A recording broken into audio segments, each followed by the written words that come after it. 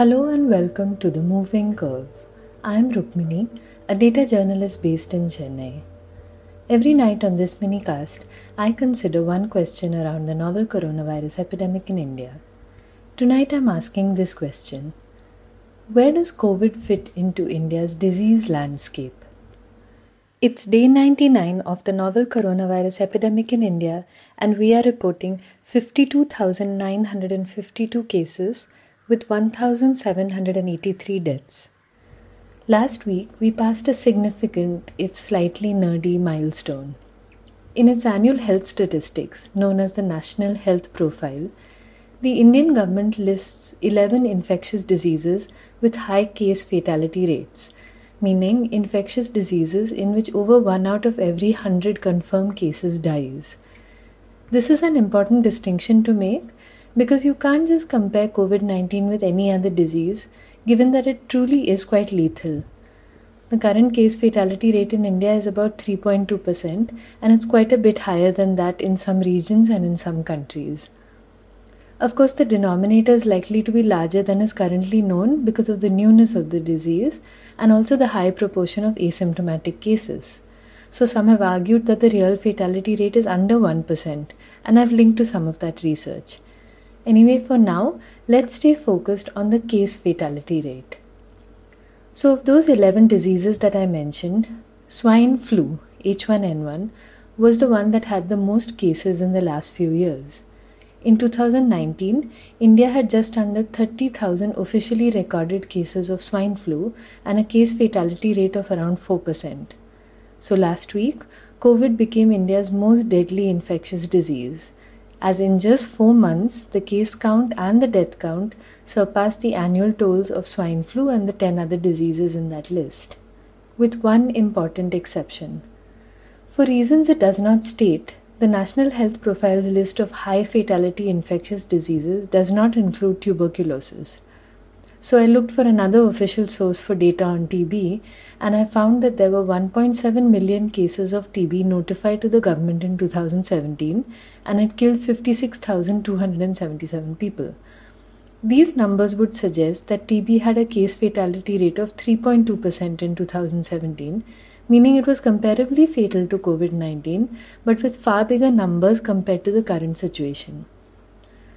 At the moment, the only source that we have for COVID-19 data in India is the government. So it makes sense to compare like with like, to use official data on other diseases to compare COVID with. But if we wanted to take a step back, to understand what India's disease landscape really looks like, official statistics do not get us very far. To some extent, the government admits to the problem. Statistics from the government's National Health Profile are based largely on government institutions, the government says, as it hasn't yet been able to collect data from private facilities. This is a pretty serious omission in a country where more people visit private healthcare providers than public ones. That's where the Global Burden of Disease project comes in. The GBD is a massive global initiative to estimate the real incidence of death and disease in most countries of the world. In India, it was led by the Institute for Health Metrics and Evaluation and the Public Health Foundation of India, and when the 2016 GBD numbers came out, they revolutionized our understanding of India's disease landscape. Here's a sense of it from a few comparisons I made.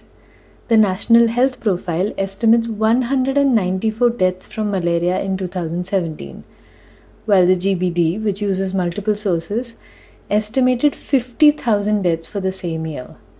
Estimates for TB incidents are 10 times the official numbers. So for a 360-degree view of what illness in India can look like, I turned to the GBD. And here's what it shows. The top 2 causes of mortality in Indians are now non-communicable diseases: ischemic heart disease, from which 4,220 people die every day, and chronic obstructive pulmonary disease, from which 2,626 people die every day. This is particularly significant because they are both comorbidities for COVID. The next 3 biggest killers of Indians are infectious diseases: diarrheal diseases, lower respiratory infections, and drug-susceptible tuberculosis. The other main infectious disease that kills over 100 people a day on average are typhoid, encephalitis, malaria, and acute hepatitis B. In terms of the number of cases, malaria is by far the leader among the better-known infectious diseases, with nearly 40,000 new cases every day. But it kills far fewer people and has a case fatality rate of just 0.02% now. These numbers neither diminish nor magnify the seriousness of the novel coronavirus epidemic. To me, they help form a slot in which to place the disease for now. A slot whose changes it will be interesting to track as time passes and it becomes endemic. Thank you for listening. This episode was edited by Anand Krishnamurthy. Tomorrow, a new question.